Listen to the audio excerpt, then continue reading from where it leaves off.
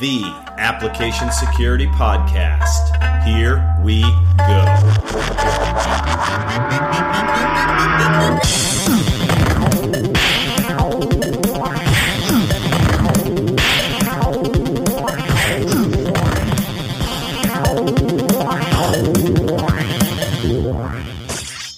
Hey folks, this is Chris, and welcome to the conclusion of Season 2 of the Application Security Podcast.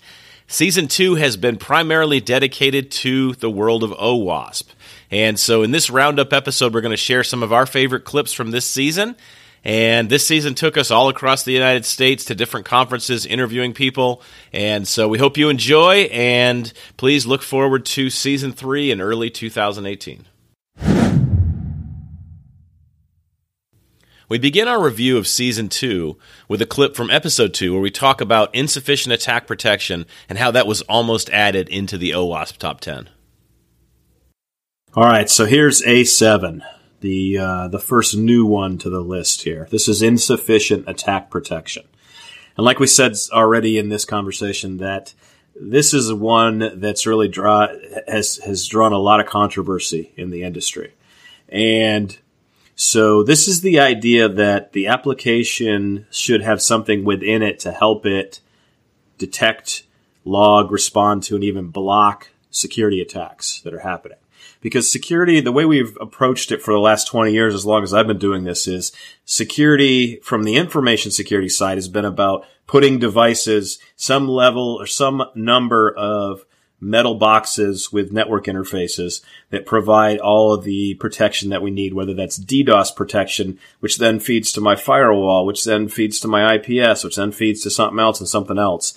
And so this is the idea that some of that protection capability has to be brought into the actual application itself, which I actually believe in this, because when you think about trying to do things at scale, that's one of the things that I learned over as I've kind of had a chance to explore some very high-end or high-performing websites that are passing gigabits of traffic per second. There's not enough firewalls in the world to keep up with a site that's pushing gigabits per second of data consistently throughout all the time. So you got to have something else to do security there, and I think that's what insufficient attack protection is trying to do. Yeah, so like you said, some kind of inherent in the application itself, understanding some attack patterns, understanding what's happening, and getting real-time understanding of what's happening with your application, so that as it's running, I could think of, for example, there out of OWASP, there's the app sensor that does this kind of thing as well, where you build it in and it can detect certain things. So that's what we're talking about, is just ways of building in detection of patterns that may be seen in the code, so that and then determine what you do next. Yeah, and I mean, some of the controversy, I guess, that's surrounded this is, so Jeff Williams and Dave Wickers are the two project leads for the OWASP Top 10. And Jeff Williams actually is the CTO of a company called Contrast Security. And they have a product that provides that in-app instrumentation type of approach to detecting attacks and responding to attacks in real time. And so that's what some of the controversy, I think, is coming from, is because people are saying, well, this is something that's like a self-serving type of thing. And I really don't think it is, though. And I have the benefit, I had a chance to work with Jeff and Dave back in the 90s at a small security company for a few years. And so I don't think they're trying to game the system here at all. I think this is a necessary move forward for the OWASP Top 10, because this is where security has to go closer into the applications. So I think that this is something that really does have to happen for the industry to move forward. Robert and I had a chance to sit down with the new OWASP Top 10 project leadership team at AppSec USA and talk about what's transpired with this project over the last number of months. In late May, I was approached by Dave Wickers. There was a lot of criticism of the first release candidate of the OWASP Top 10, which seemed to pop out of nowhere. I had a couple of extra items in there that people were, for whatever reasons, I'm not going to get into the drama cycle of that particular thing, but the two major thrusts of it were, these aren't top 10 vulnerabilities, or these are controls, they don't belong, or I don't like company X. And sometimes all three of those wrapped up together. And there was a lot of pushback. I mean, way more than we've ever seen before. And I think to a certain point, Dave and Jeff felt that they weren't able to contribute any further, and they were looking for someone to put it back on the rails and get the project released. And so they said, do you want to look after it? And I thought about it for about 3 seconds and said yes. But then I started delving into what this actually meant, and I realized that there was a whole bunch of things happening. One is that I think many of the people on Twitter and the social media drama cycle were very interested in improving the governance. So one of the very first acts I did is I appointed Neil and Torsten Giggler, who'd basically been involved in the project for the last 7 years, and Neil even further. And 2004. I think was the first one I worked on. So even longer than I've been involved in it, because, I did the OWASP Top 10 2007, and when I realised how the sausage was made, I thought, this is not good. The reality of the situation is that this is the OWASP Top 10. Everyone likes and uses this. Everyone, for better or worse, uses the information security standard. It's not a security standard, but that's how it's used. We needed to get it back on track. So once we delved into some of the other reasoning, there's no data behind this. Brian did a fantastic set of blog entries, and I think I'll let Brian talk about that, but effectively it really highlighted the fact that we didn't have the right answers right now, and we needed to get that on track. And so in time, we brought Brian on as a co-leader as well. So now we have 4 leaders.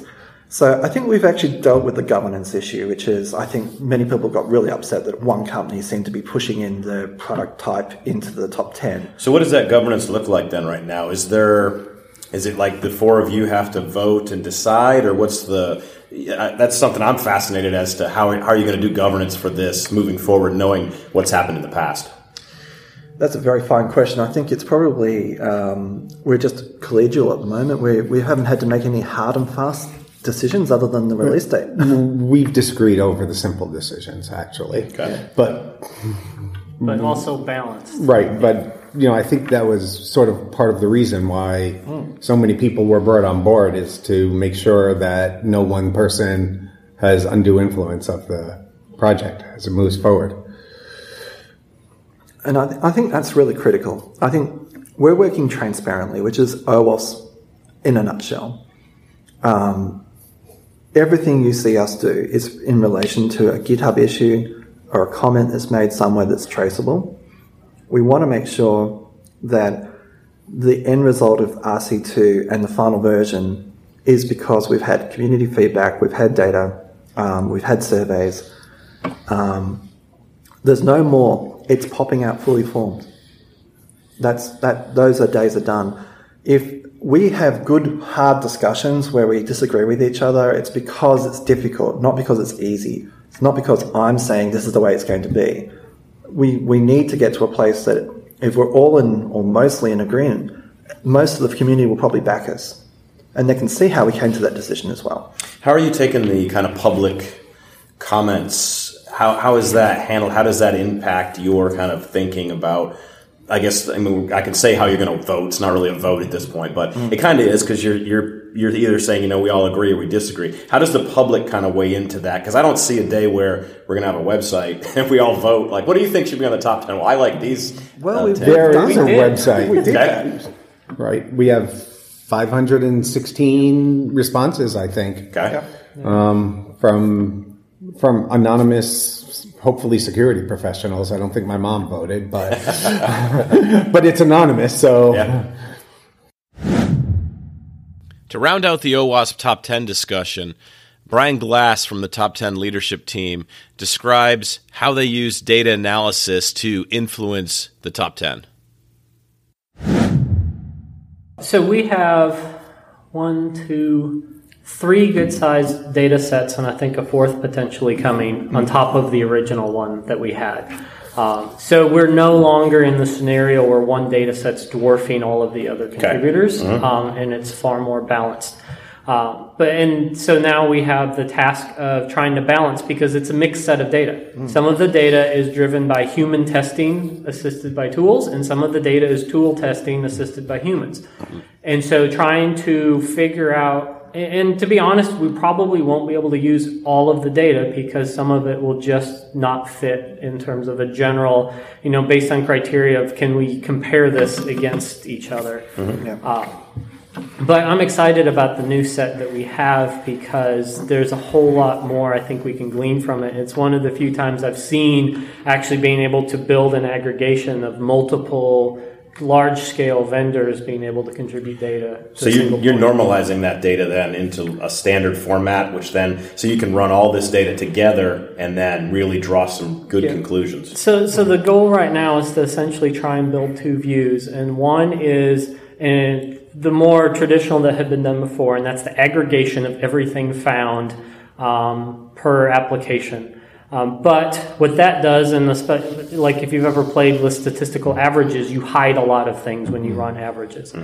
So the other thing that we've been getting is number of unique apps that the occurrence actually appears in, one or more times, regardless of how many times it shows up, but just unique apps that vulnerability actually shows up in the vendor data. And so I'm interested in that, because that's a whole different level of incidence rate than looking at an aggregation altogether. So what do you hope to get out of that number of unique apps? Is it, what's the data point that you're going to be able to take away that'd be different from the big aggregation view? So there's a difference between, if, say for instance, if I have 50 applications or 50,000 applications and I have 2 million cross-site scripting, then I have 40 cross-site scripting per application. But that's a very different picture than if I have 50,000 applications, only 8,000 of them contributed to 2 million cross-site scripting. Now all of a sudden I have 8,000 out of 50 had cross-site scripting and 42,000 didn't. And it's a totally different picture of incidence rate for cross-site scripting across apps than trying to average out both totals. And human testers tend to say, when they do like a pen test, they say you have cross-site scripting vulnerability in your application, right? And that's sort of it. They might list a couple of examples. But when you use some automated tester tool, it lists out hundreds or thousands of the same thing. Yeah. So it sort of really skews it to the things that static analysis checkers are good at if you start counting instances. In episode 6, we talk with Mike Goodwin about the OWASP Threat Dragon project. So Mike, what is the OWASP Threat Dragon? Okay, well, first of all, it's open source, as all OWASP projects are. And it's a cross-platform threat modeling tool. So it's designed to work on any platform, be completely free. The emphasis of it is around making it enjoyable to use and simple to use, and also to interact well with the SDLC generally. I mean, during my time kind of learning threat modeling, and also working with other teams developing it, I've seen a lot of models which have sort of fallen by the wayside, become sort of dusty documents sat on the shelf and never used. So one of the key aims that I have is to make it a living thing. So to make the models close to the developers, continue up to date and relevant to what they're doing. But it's basically a simple enough diagramming tool. It's going to have a powerful, intelligent threat generation component to that. And it's going to have a number of features which help with that integration into the development lifecycle. Next, we asked Mike to describe for us how the user flow of Threat Dragon actually works. So, it's easiest if I compare it to the Microsoft tool. So the templates and the stencils that you have in the diagramming part of the Microsoft tool are quite comprehensive. There's a lot of different elements you can put on the diagrams. It's a regular data flow diagram, but kind of enriched with different styles of data store and different styles of external actor and things like that. And I just find that that's quite overwhelming, especially for somebody quite new to Threat Model or new to the tool. So the Threat Dragon approach is really to boil that down to the to the fundamentals. So you have just the straightforward types of elements, not really enriched in any particular way. So it's simple to get you drawing your diagrams out, understanding the data flows quickly without having to try and figure out, what type of a process is this out of the the several that might be on offer from the Microsoft tool. The kind of next step after that, and again, I should say that the project, it's still an incubator project in OWASP terms, which means it's quite early stage. But the next stage after the diagramming will be to have the tool suggest some threats to you. Now again, the Microsoft tool and other tools, they do a quite comprehensive job of that. But to me, they try actually to do a little bit too much. So one of the visions I guess I would have for Threat Dragon is that it emphasizes having the developers and having the threat modelers thinking about the solution, and doesn't attempt to give a very comprehensive set of automated threats that are generated, and then they just have to kind of say, okay, well now I have to implement mitigations for these 17 threats that have generated in a kind of mechanistic way. I really want it to suggest somehow more high level threats, and then have the teams, the threat modeling teams, discuss them, kind of critically evaluate them, and figure out for themselves what exactly is the threat. Is it real? How do we mitigate it without trying to do too much for them? Now, obviously, that's a quite delicate balance to strike, because you run the risk of making it so high level actually that it's worthless in terms of helping people. But at the same time, I think I see it as much as anything as an educational tool to get people thinking critically about what threats their applications are facing. In episode 17, we spoke with Katie Anton and Jim Manico and asked them the question, what are the proactive controls, and where did the proactive controls come from? So the proactive controls are targeted for developers and are created by developers. So Jim Manico from a development background, and Jim Bird as well, who is a CTO. And they are controls, security techniques that we would like developers to use while they write their code. So this would be something that they can easily use while writing the code without being security experts, but they still are able to produce a more secure software. If I may, this is Jim. Hello, everyone. The proactive controls document it's kind of like a comment on the OWASP Top 10. The OWASP Top 10 is risk-based, really for more risk managers or more traditional security people. And very often, as the OWASP Top 10 made its way around, I found that developer didn't always speak to developers, right? It's not in their language; it's in security language. So the proactive controls is a kind of a comment on the OWASP Top 10, a similar kind of list that's made for developers by developers, talking about high-level security areas that they need to concern themselves with. It's an awareness document. It's meant for one read. So my hope is developers read it once, then they never read it again. They go focus on other documents that go into more detail and nuance. So how much kind of practitioner type stuff is in there though? Is it enough for somebody to really get an idea what they should go and do? Or is that the intention of it, or is it supposed to be a little bit higher level, kind of like OWASP Top 10? First of all, it's a top 10 document. Mm-hmm. So it is meant to be a high level awareness document. And we were fairly liberal in how we picked the categories. There's not like a stringent criteria here per se. For example, one of the categories, number 2, is parameterized queries, which is very specific. And we give exact code examples of how to do that. Right. Another area is implement identity and authentication controls.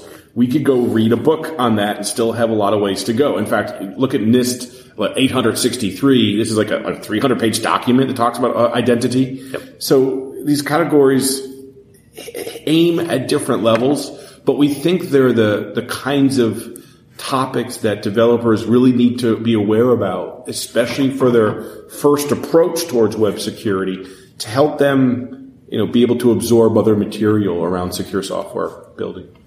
And normally we focus on the origin story, like we already heard kind of where Katie came from and her experience here. But I'm curious as to the origin story of the proactive controls. Like, what kind of started this thing? Was it like two people kind of sitting around a table going, we should write another list, or how did it start? The project started, I'm the original project leader of it. The project started with Andrew Vanderstock and I discussing, we need to have a developer-centric top 10. Andrew got the project started, and Andrew moved to other things. Andrew is very active within the community. He's working on the OWASP top 10 now, ASVS, and many other projects. So he didn't have time to stick with the proactive controls, and we just started building it out. I and a few others started just building it out.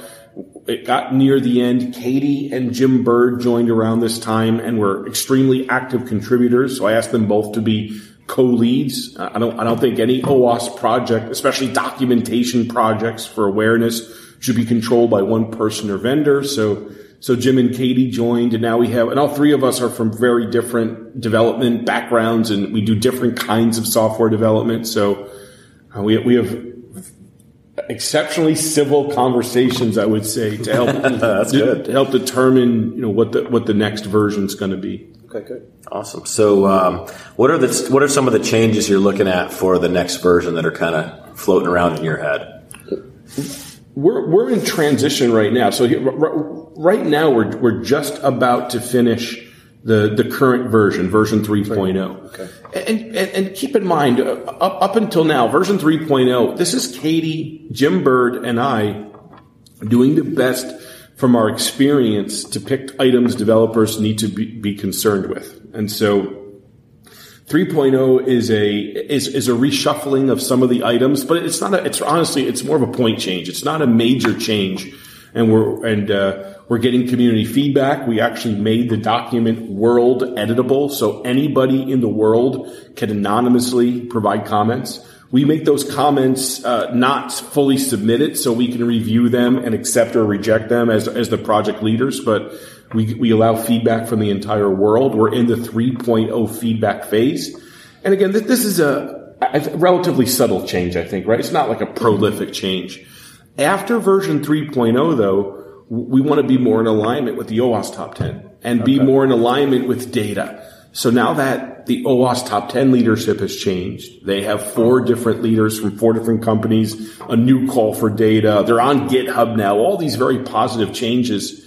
I'd like us to be more in alignment with them. But what we asked is, we're so close to the end of 3.0, we're going to finish 3.0. Yeah. And then as we approach 4.0, we're going to try to be more in alignment with OWASP top 10, with a call for data, and try to build this proactive control list as something that's more than from our heads, right? And more from just community feedback as well, and get some data so we can make sure we're picking the right categories. In episode 13, we were joined by Tanya and Nicole from the OWASP DevSlop project. And so we asked them, what is DevSlop and what was your motivation for creating it? So DevSlop is going to be the overall project. Okay.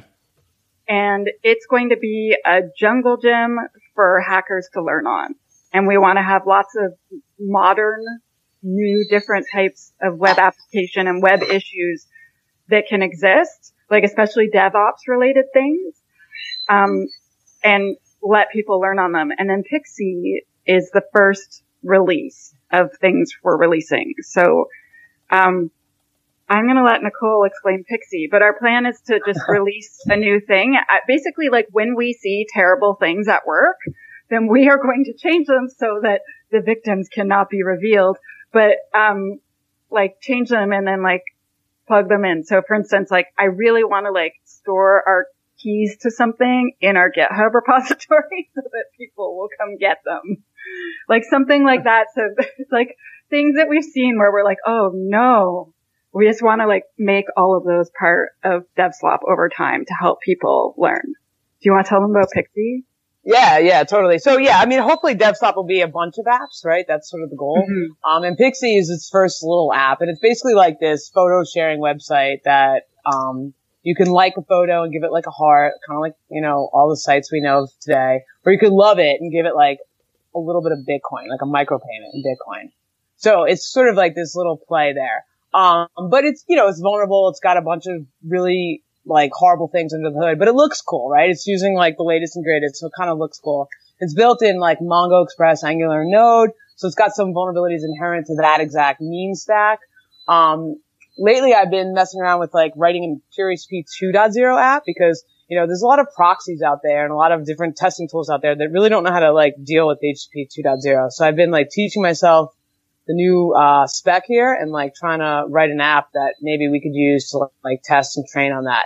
So I think like, you know, just as Tanya said, as we see trends and like paradigm shifts in the development industry that is like, you know, becoming more microservice like oriented, or, you know, maybe HTTP 2.0 is going to become a thing. You know, like as we see these trends happening, what we want to do is like really showcase them with like a vulnerable app that people could like look at and test on. So that's sort of what DevSlop is supposed to be. So like, yeah, like as Tanya mentioned, people like git, commit, PEM keys and all sorts of other keys, right? So like, yeah, like we're going to build in like that sort of stuff. But we kind of want to make them more like app focused things where it's like these little apps that you can test on and like understand, all right, this is a HTTP 2.0 app. This is a, you know, a web of microservices that no one really understands. This is like all sorts of other things that can go on. So, you know, we're in the market for ideas. So, you know, we only see our slice of the world. So anybody out there that has a really great idea for like you know, a fun DevSlop app, we'd love to hear from you. I think it'd be really fun too, like Pixie's in a container. I think it'd be really fun if eventually if we had different containers and the containers could work together, work separately. And obviously we need a terribly vulnerable container. Yeah. And I think the OWASP mobile guys they have a vulnerable mobile app. I think it's Mobile Goat. And they were talking about possibly like figuring out a way that they could call the Pixie APIs. Like I think it could be fun if like different things call each other and stuff. Like there's a lot of opportunity to do cool stuff. And finally, on episode 19, Tin Zha joined us to answer the question, what is mod security? Yeah, so mod security is really one of the, you know, success stories of OWASP. And it started as an open source project by the gentleman named Ivan Ristic back in 2002. And it has been, you know, growing in user base and still going strong with the new releases and new people actively working on that. And there are some principles behind, you know, mod security. That is to be open, to be flexible, and also to be passive in monitoring things so it doesn't interfere with the traffic or the pattern, you know, unless you tell it to do so, and predictable behavior in that, you know, what you see is what you get. These rules are open and visible by everyone, so you know what these rules do, and you get the predictable behavior out of it. Okay, so when you say it's open, is it the source code? Is it how is it implemented? Yes. So mod security is an open source project, and actually it is open source projects in that there are two components related to mod security. One is what we call the engine, right? The engine is just an empty set rules, but it has, you know, ability to execute these rules. And the other mod security project is what we call the core rule set. And that is the standard and the basic, you know, rule set for going together with the mod security engine. So there are two different projects, but they work very closely and they are deployed as a package together. Okay. So maybe we can back up a little bit and see, when we're talking about mod security, where does mod security actually fit in the architecture here? So I feel like I really don't know the answer to that. So I'm curious as far as where do I put this mod security thing? Right. So this mod security, the combination of engine and the rule set, you can put it inside your web server, right? So whether you're running Apache or IIS or Nginx, you can use it as a mod. It's a module inside the web server. That's one way to deploy that. The other way to deploy that as a proxy somewhere in between, you know, the user browser and your application or web server, right? So that would be like your load balancer, or, SSL terminator in your data center, or it could be at the CDN or content delivery network, So it's like so you could actually take a web server and install mod security on it, but it doesn't actually host the applications itself. It's acting as that proxy function or something. And then the other option would be to install mod security directly on the web server. That is correct. So I have a better idea now about kind of where these things are. Great. So we hope you've enjoyed Season 2 of the Application Security Podcast, and we look forward to the creation of Season 3, which is underway right now, where we've identified a number of different people to go out and interview. So please stay tuned in early 2018 for the return of the Application Security Podcast. Thanks for listening to the Application Security Podcast. Our intro music is 8-Bit Kung Fu by Born and TJ, and the outro is Southern Delight by Stefan Kartenberg. You can find us on Twitter at AppSecPodcast or on the web at www.appsecpodcast.org.